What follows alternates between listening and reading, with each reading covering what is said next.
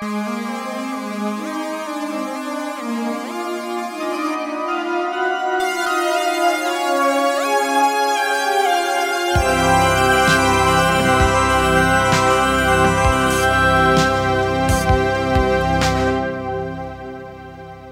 has this art form done to help bridge the gap, if any, between the classical goer and the film goer? And what's that middle ground?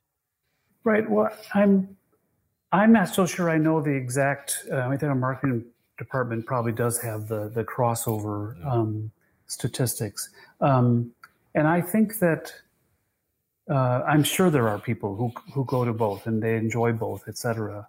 I think I think I mentioned before I started the jazz series, and it's obviously a different genre and completely different situation. But I think when we started the jazz series, I remember having a feeling that, one, if we were to be able to bring an audience to hear jazz it was called Orchestra Hall at the time, that maybe that audience would be comfortable coming to an orchestra concert.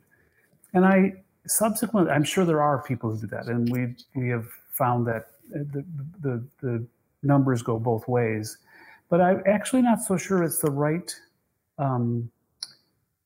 premise to have in the first place, because while it's wonderful that there are people who really do enjoy both, it's not necessarily. I don't know if it's necessarily the goal that we should have. Right. And I would say that, especially people, I'm going to have to say this, which hurts me, but my generation and maybe a little bit earlier or older, probably liked what they liked and continued to like what they liked. Sure.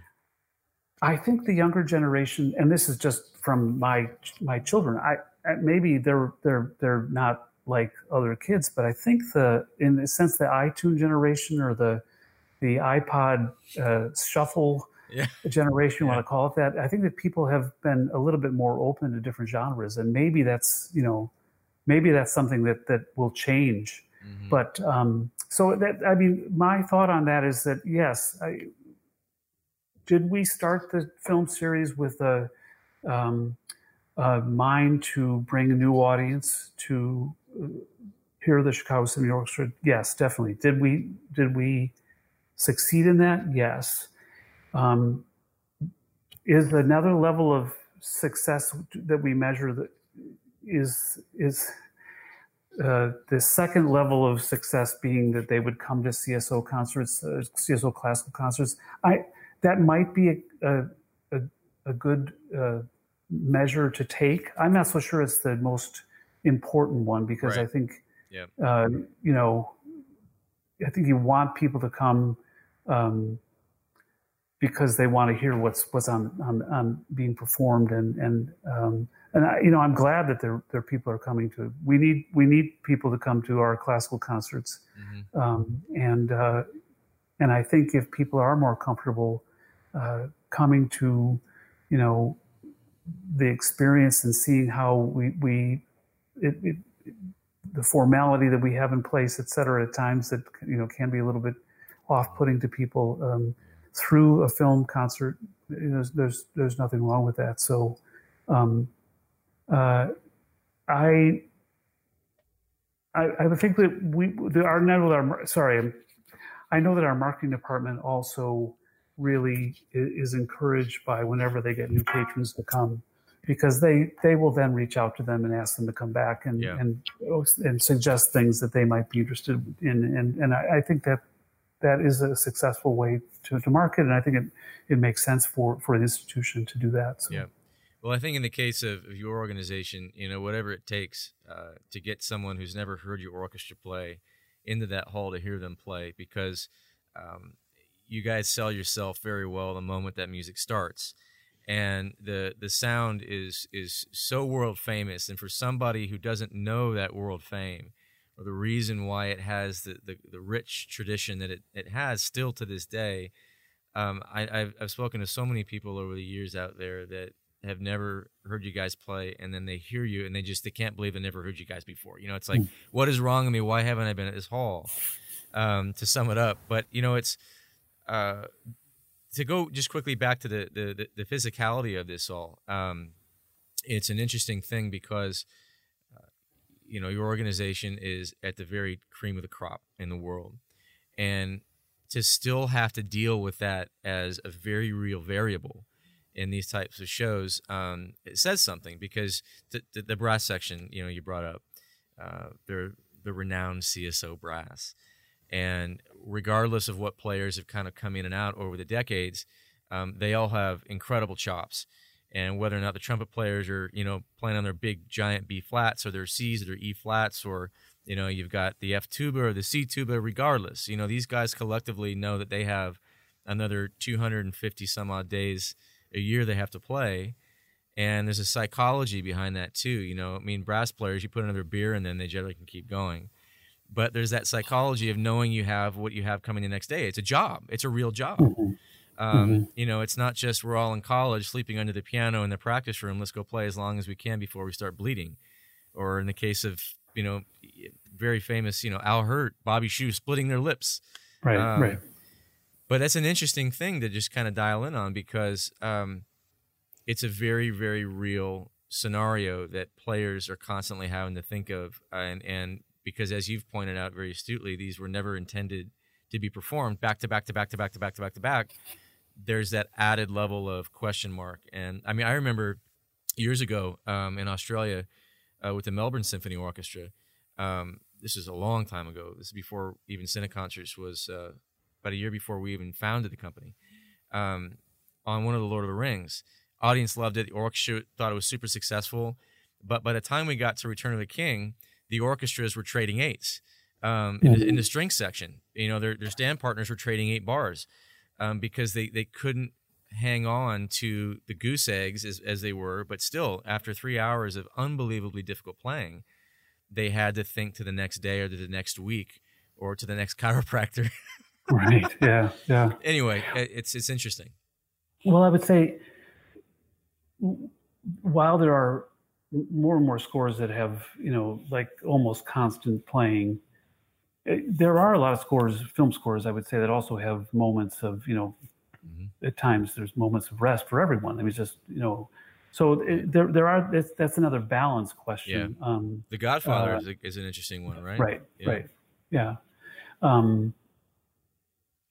But I think some of the films that we really truly, you know, want to see with an orchestra, oftentimes they are films that have constant music going with, you know, and I think that's it.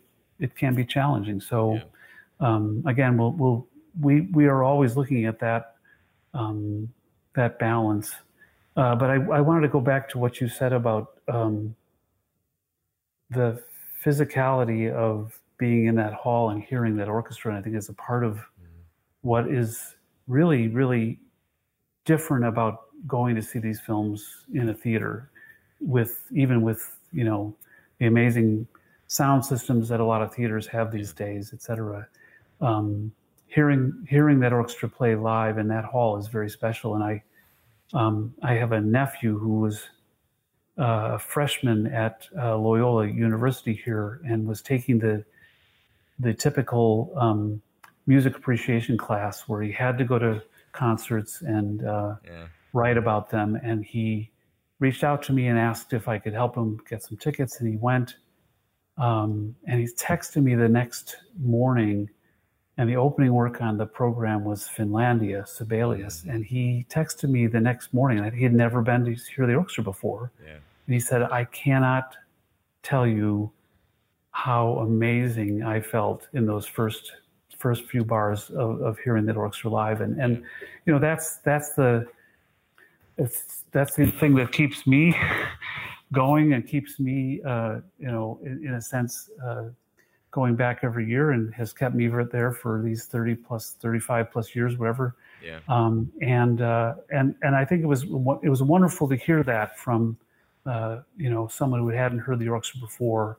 And I think sometimes, you know, people hear the orchestra when they're in maybe an educational setting, or they go with it with a school group, etc. And there's something different about that versus making the choice to go as maybe as an adult and kind of really hearing the orchestra for what it's worth without any kind of, as it were, bells and whistles or any even narration that you might hear at a youth concert or whatever. So that was great to hear for me, because sometimes we forget that. Sometimes going to so many concerts and hearing the orchestra as often as I am able, which is a real blessing and an honor. To hear someone have that same experience the first time that they've heard that orchestra is really a wonderful thing. It's nice to be reminded of. I can imagine. I mean, it's like anything when you're in it, when you're in the thick of it, and in your case, along with your colleagues, you're in the thick of it daily, and it's not easy to keep an orchestra of this caliber and this fame working and maintain that high level that you do from day to day. And when you're in the trenches, you sometimes forget just how impactful perhaps the final end product is. And that end product does not just stop after the last note at the end of the concert. It continues as people are leaving the hall. It continues as people are sharing on social now in the 21st century. It continues as your players, as I've heard many times after working with your organization, they go right down and they're practicing after they play a 3-hour concert. And a lot of that stuff, if not most of it, goes unnoticed to the public. And I think it's worth sharing, certainly with our listeners, because there's an incredible amount of work that goes in to closing that day out and then starting it again the very next morning, and having those patrons feel like it's the first time they've ever heard you play, even though it's not. And that's one of the great things about music making, is that you can play the same symphonic piece over and over every day, and it's never ever going to be the same. And that's a beautiful thing that we're gifted with in music. Well, I think you said before about I know full well that our orchestra works very, very hard, and I've been told by a number of conductors that I've worked with over the years that they are amazed at the level of speed that they can put together a performance, and because I've as I said, we sat there with one overtime rehearsal and one concert with a wide variety of scores over the years, and they're just very, very quick. But they work really hard. They work, as 2 or 3 different programs a week, the number of rehearsals, etc. And then you put scores like some of these John Williams scores in front of them, and there are challenges in that regard as well. So it's a really an amazing thing to be able to see and to hear. Remember the last one that I was out there with you on Potter? It was so funny. Robert Chen is, of course, one of the great players in our genre, and globally, I might add. And I knew that he had looked at some things. That he was just kind of playing a little joke, and he picks up the book and he comes out before the rehearsal starts, and he just flips through it really quick, like a flip book. And he says, "Yep, that's more notes than the last one. Here we go." Like, and it's interesting the amount of personality that any orchestra has, but certainly unique to the CSO. How well they gel together, and I can certainly agree to that 1,000,000%. How hard they work and how incredibly fast they put things together, and particularly in this genre where the tempo changes are, in some cases, they're insane. And, it makes sense a lot of times in the studio, but it doesn't make sense as much in the context of just the purest musical environment on the stage. Of course, it makes sense in the context of the film, and your musicians get that. But to see how quickly, the back desk firsts can figure out what's going on over here in the tuba, which is one of the furthest point A to point B straight lines there are on the stage. That's not easy to do. It really isn't. And particularly in that hall, where there's the famous stories of, the horn sections. What did you just say, Maestro? Or I can't hear you. You know, you're playing double F. They've made some of those jokes even in rehearsal. But the acoustical space in your hall, you're out in the audience, is so incredible. And let's just talk about that for a second. The acoustics of these types of projects. All of a sudden, we had dialogue and effects, and what's that acceptable balance between what the orchestra expects, because look, it's their hall. They expect to hear a certain amount of whatever coming across the stage or next to them or above them, bouncing, which might go away with some of the dialogue and effects. The patrons expect a certain XYZ. The sound engineers working to achieve whatever that middle ground is. What are some of the things that you can look back in your own hall and reflect on what some of the acoustical challenges have been, or benefits, or however you might want to phrase it? Well, I think there's been a couple things that have happened. I mean, we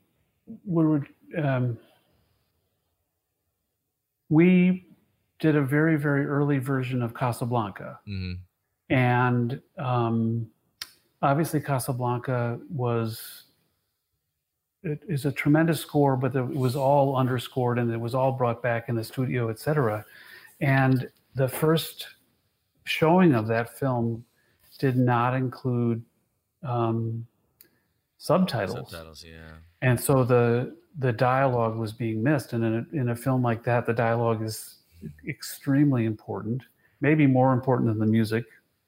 But it was a challenge. It was a disaster, actually. We worked very hard to adjust as best as we possibly could for the second half of that program. But so that was a challenge that I was thinking about when you mentioned effects and dialogue, because I think some of the really, really well-crafted projects in this genre are those that have taken those tracks and the levels into consideration when putting together the version for a performance with live orchestra. Because, you know, I don't think the composer in the end gets as high a level of importance from the director or the sound engineer in the end in some of these films. I mean, that's a broad generalization, but there's some truth to the broadness. Right. But the fact is that our orchestra in that hall can basically, for the most part, play over the effects track and the dialogues rather easily. Yeah. And I'm not suggesting they're playing anything other than at the dynamic level that's in the music, but if the dynamic level is double or triple forte, then they're going to play triple forte in that hall. And it is a somewhat compact space with really only about 90 feet to the back wall on the main floor, and it might be 6 stories, high in terms of the space, but it has a sonic impact that is an important part of that orchestra's overall sound and legacy, etc. So that balance, I think, is something that we've seen, I would say good things and bad. I mean, I bring up the Casablanca one because it's one that I remember was a challenge that we had, we were just about to do it again, and the super titles are now in place so that issue won't be a problem anymore. But I'm not so sure that there are other films that have caused us problems like that. But I think I'm always happy, or it's a good thing when the directors or producers of these projects take that into account to, if they need to bring the effects track, which is often usually the thing that's, I would say, probably the most challenging in these situations. But yeah, they are. I mean, I can tell you, in our case, we put both of those tracks, the dialogue and effects, through a lot of we won't call it washing, but it's similar to that, where we really have to kind of clean it up in a different way. I mean, you'd be surprised to probably hear some of these original tracks that were left in the master. We're constantly blown away by what were they doing in that moment that allowed them to leave in, you know, the equivalent might be, you know, just a giant flub in a trumpet at the top of Shostakovich Fifth Symphony, the fourth movement, at a high D, you know, leaving it in the recording. And in that case, I mean, it's not a one-to-one comparison because a lot of times those are left in because the passion's so great, the performance is so unbelievable that you deal with it. And maybe there's a little bit of that too in the post-production process for movies. But I suspect that some of it's also laziness. And so we hear these things and it's just like we're all looking at each other, you know, in front of the board, like, how's this possible? How are you going to solve it? So there is that, you know, that there's a lot of time and care and effort that's put into that. And it's worth it because if you can spend even if it's as much as a couple of weeks in the studio working on something like that, it saves you an enormous amount of not only work, but just having to play the, you know, it's a fair thing to say, the politics of solving that issue in the hall, because there is that everywhere we go. Our primary goal is to be as respectful as we can of those traditions in the hall. And along with that, though, comes a certain sense of practicality that needs to kind of blend into that so that we can all achieve the best product. And so a lot of times having those tracks in the way that I hope that they are for what we do, it allows people to just very quickly do their jobs. You know, instead of having a discussion about, you know, what it was the prior week or what you need it to be or what's not happening or what we'd like to see.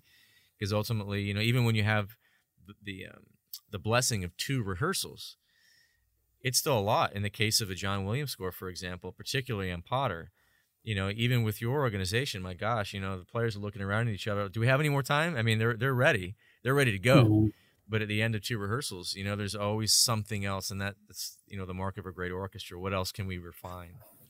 But anyway, so that's the acoustical stuff. You know, it's an interesting part of this, again, that a lot of people don't know goes into these. What are some of your favorite moments that you've kind of taken out of this genre in the last number of years with Chicago Symphony Orchestra? And they don't need to be Cineconcerts moments. They can be anything moments. One of my memories that come to mind when thinking about favorites is the orchestra's performance of 2001: A Space Odyssey. Yeah. You know, the film is such a mishmash of, as I mean, Kubrick just dropping the needle, and that's how you had to face it. Yeah. But I actually have to say I remember distinctly the orchestra sounding so amazing during the credits with the Strauss waltz, and it was one of those moments where first of all, those pieces aren't easy; they're not easy to do on one rehearsal, and the orchestra sounded really incredibly beautiful playing that music after seeing that film and all the other music in that film as well. But that's just one that comes to mind. And I would say going all the way back to City Lights and the power of that score and the power of that film is another favorite memory of mine. Not knowing very well, or not knowing really at all, I should say, that Chaplin wrote that music the first time I heard it, and we were just talking about it. I'm about a mile and a half away from SNA Studios here, and the building is still there, and it's where he kind of got his start until I think he decided that it was too damn cold in Chicago and left for Hollywood, but. That was another favorite moment, you know, and we haven't gone back to a Chaplin film now in a number of years. We did City Lights and Modern Times and some shorts as well. But we might have to go back to that now. We'll see. So it's now all of a sudden programming is through the lens of a very, very different context. Right. Right. globally. And here we are in gosh, already May of 2020. And I know that at some point we will all look back on this period and just brush it off our shoulder to some degree. I mean, I don't say that to take the situation lightly, but it's like anything else. We'll have to get through it. We'll push through it, and we'll look back on it collectively as a society, both globally, through our continents, through our countries, our states, our cities, and I think it'll be fine. But it's interesting though. We're being forced. All of us are being forced to think of our collective musicianship in a different way. Which reminds me, I was going to bring this up earlier. When you were talking a bit about the challenge of introducing the genre of film music into the very kind of, for lack of a better phrase, perhaps purist concertscape with an orchestra.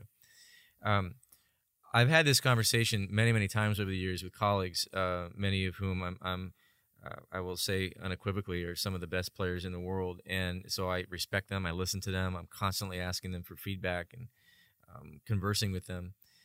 And the conversation oftentimes goes, it's like, well, we studied X, Y, Z, and we came up the way we came up to do this kind of a thing. And so it's just kind of a bit of a jolt. And then a lot of times we'll also talk about what I think is really one of the elephants in the room, and that is that regardless of whether or not pianist number one over here has 10,000 more practice hours over the life of their first 30 years than pianist number two over here, regardless of what they may have played, at the end of the day, purist, unpurist, can read music, can't read music, street musician in New Orleans, one of whom I can say one of the best I've ever heard in my life, a clarinetist, it doesn't read music, and those that can sight read half asleep. At the end of the day, ultimately, we are entertainers. And if we don't have that patronage in hall, then we exist in a bit of a vacuum, and nobody wants that. So I think that it's interesting to see the industry globally kind of, I don't want to say reshape itself, but it's evolving like it always has for hundreds of years, to embrace what we feel we need to embrace individualistically or collectively as an organization in order to connect with our patrons. And that's a really big topic, I think. Yeah, I think that there has to be ways to think about the presentation of symphonic concerts differently. And I don't know if we've necessarily found the answer in film music. I think it's one part of an answer. Yep. But I think that the genre in overall needs to keep evolving. And some of that is really difficult to figure out how we're going to be able to do that. Well, what do you think needs to happen? I'm kind of curious, in your position, what are some of the things like right in front of your nose that you would love to see happen or think may happen? I think I mentioned this before. I talked about the formality of the concert going experience. And in fact, I mentioned before about my nephew coming to a concert. I'd love to talk to him about what he experienced if he understood all of what was going on. The concertmaster walking out, the tuning, the I'm sure we've been talking about changing concert dress, standards or practices for years and years and years, and I'm not so sure anyone's ever done anything about it. So I think we already started to make earlier concert times. I think we're probably going to start shorter concerts and have different kind of opportunities or different times of day, and that's going to have to change and evolve, and it has evolved over the years. I think. Well, this was before my time, but I understand that the concerts up at Ravinia in the summer used to start at 8:30 at night, and that allowed most of the businessmen to come home on the train and probably go have dinner and then come to the concert. And I suppose they still had it. I mean, concerts were longer back then, so it was still a late night for them. But we're trying to figure out ways to either do concerts at different times or different different lengths of concerts, and we've been successful with some of that over the years, and some of it we've been less so. But Yeah. I think that it has to evolve, and I think that there has to be different and ways to think about it, and that openness to that change.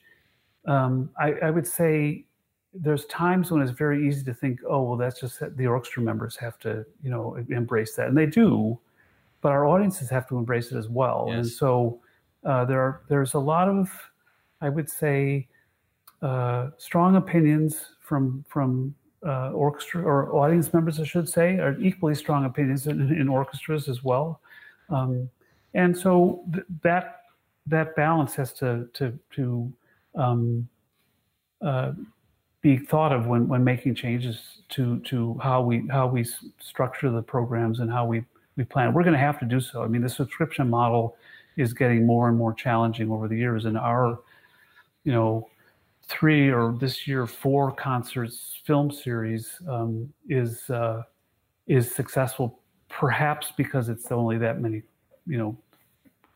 three night commitment for people. Sure. But we're the days of the 10 or more concert subscription packages. There's people are still buying them. We're thankful that they're buying them, but I'm not so sure that as I called it, the iPod Shuffle generation is going to be coming to those concerts in that way. And so maybe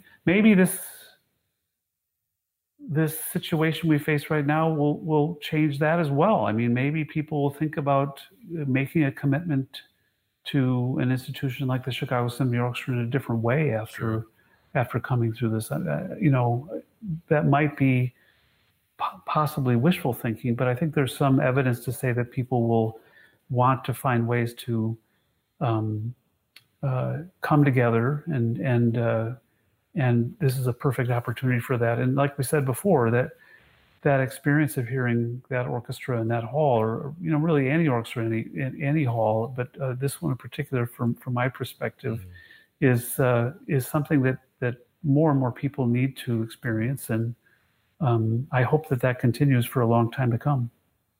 I think it will. Well, I know it will. We just, what capacity, I guess, is the big question mark, not only now, given what's going on in the world, but just in general. That's the big question always. And I think that if you can try and be a step or 2 or 3 ahead of maybe just 2 or 3 things, it's easier to answer that question. But, well, look, you've been so generous with your time. Thank you so much for joining us here on Film Music Focus. Everybody, Mr. Jim Fahey, and thank you. It was a pleasure to speak with you about all things. It was really a pleasure as well. We're far apart, but I hope we'll again see you soon at the Symphony, at Chicago Symphony Orchestra. Absolutely. Thank you again. Okay. Until then. Brought to you by Santa Concerts.